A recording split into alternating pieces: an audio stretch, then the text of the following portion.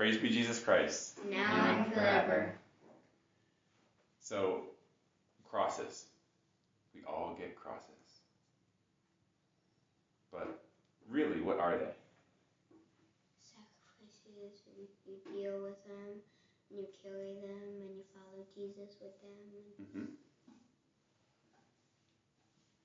What else are crosses? Hard things that happen to you. Mm-hmm.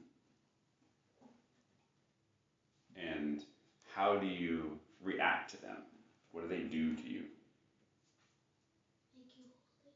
You have to be a little bit louder, Matthew. Make you holy. Aha. How do they make you holy?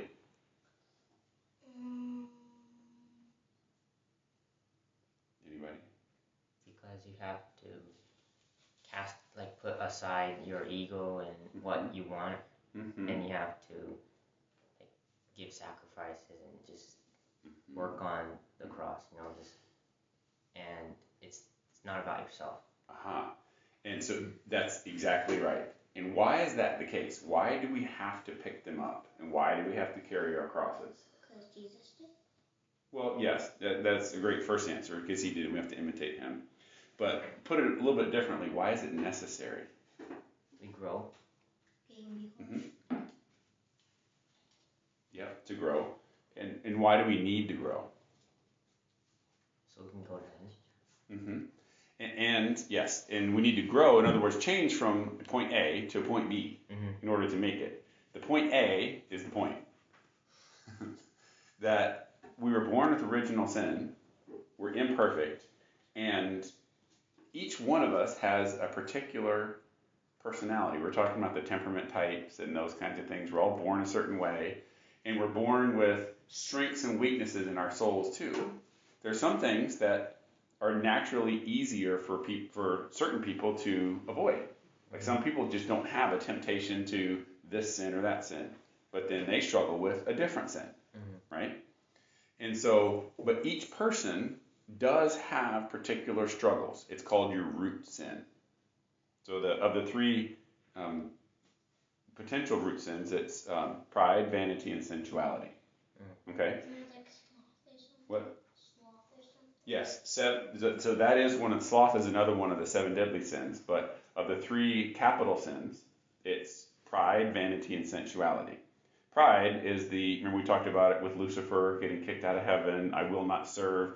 I'm an angel that's greater than that woman, and I don't want to like her. I don't want her to be my queen. Like that was the main thing, that he didn't like Mary, so that's why he led all those demons away. That's pride.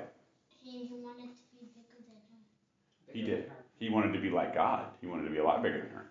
Vanity is wanting other people to like us. It's the image that other people have of us. It's what we think about. It's what we think they think of us. It's human respect. Sensuality is the other big one, and that just has to do with things of your body. So that you like to eat a lot of foods, or like to be very comfortable, or sleep a lot. Or like to sleep a lot. You don't want to do hard work. Right, that's right. Do hard work. Another great one. I don't want to get sweaty. I don't want to do that. And so anything that kind of caters towards how you feel. Preferences too. Preferences, exactly. I want my toast butter just I don't this want way. like kids say, I don't want to eat my broccoli. That's right. I don't eat my broccoli. Exactly. So all of these are pride, vanity, and sensuality. So each one of us has a particular root sin. St. Ignatius of Loyola, when you go through the spiritual exercises, helps define this with your spiritual director. So you find out which one is your root sin. And so our job in life is the reason it's called a root is because, remember those thistles out there in the sheep pasture? Yeah, and so if you go try and pull it, then it'll break on the top, and it leaves the root in there. But if you're going to pull it out, this is not with the torch or with the weed killer, but if you're going to get them out by pulling, then what do you have to do first? You have to dig it up. You have to dig it up with the shovel, that's right. And then bang the dirt off, and then you can get the root part, and the root won't break. That's right. Yeah, you dig the dirt up, and you bang the dirt off, and then you can get it out, and you can just lay it right there in the sun, and the sun will scorch it. So this is another fingerprints of God example, right? The sun is Jesus, and it's yeah. a confession. Yeah, exactly. That's right. Scorching your sins. Yes, but now back to the cross. Why do we have crosses? Jesus has given each one of us a particular cross to help root out our root sin. And there's a big, and remember how long those roots are on those Canada thistles or the bull thistles? Remember how long they are? They're long. I mean, some of them are like 18 inches long. They're really far down. But once you stick the shovel in there, which is like carrying your cross, and then you rip it around and loosen the dirt up, and it starts to come, then it doesn't work. You got to dig from the other side. You loosen it some more, and you can kind of start to pull it up, and you stick your hand down all in the muck, all that dirt down there, and you can pull the root out. Then how satisfying is it when you get the whole thing out and you're holding up and you got this big, nasty, pokey thistle by the roots? I got it out. And like, it's kind of like, how like they get the flowers and then the seeds just go flying everywhere. It's like you have to get your sins out of you before they start to spread. That is another awesome extension. Yes, exactly. Because each thistle can have 120,000 seeds. Like last year that field is like us, and then like last year there was only one, right? There was one. And one. Then that was one sin that you didn't go to confession, and then it just spread to like 20 or 30. Now we're battling thistles all summer. Uh-huh. Yeah, and they're pokey and they're nasty and they're cropping up everywhere. And the sheep can't eat. Yeah, that's right. And it blocks the grass. So there's a lot of good parts of this analogy.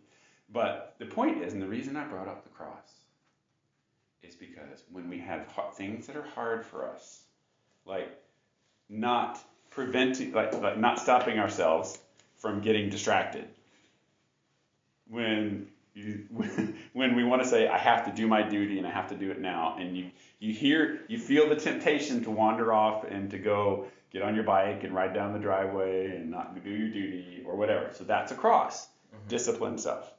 When there are things that make us to where we have to conquer ourselves in our moods or in our anything that crops up that we know is our root sin, in eating too much, in whatever it is any person's individual root sin.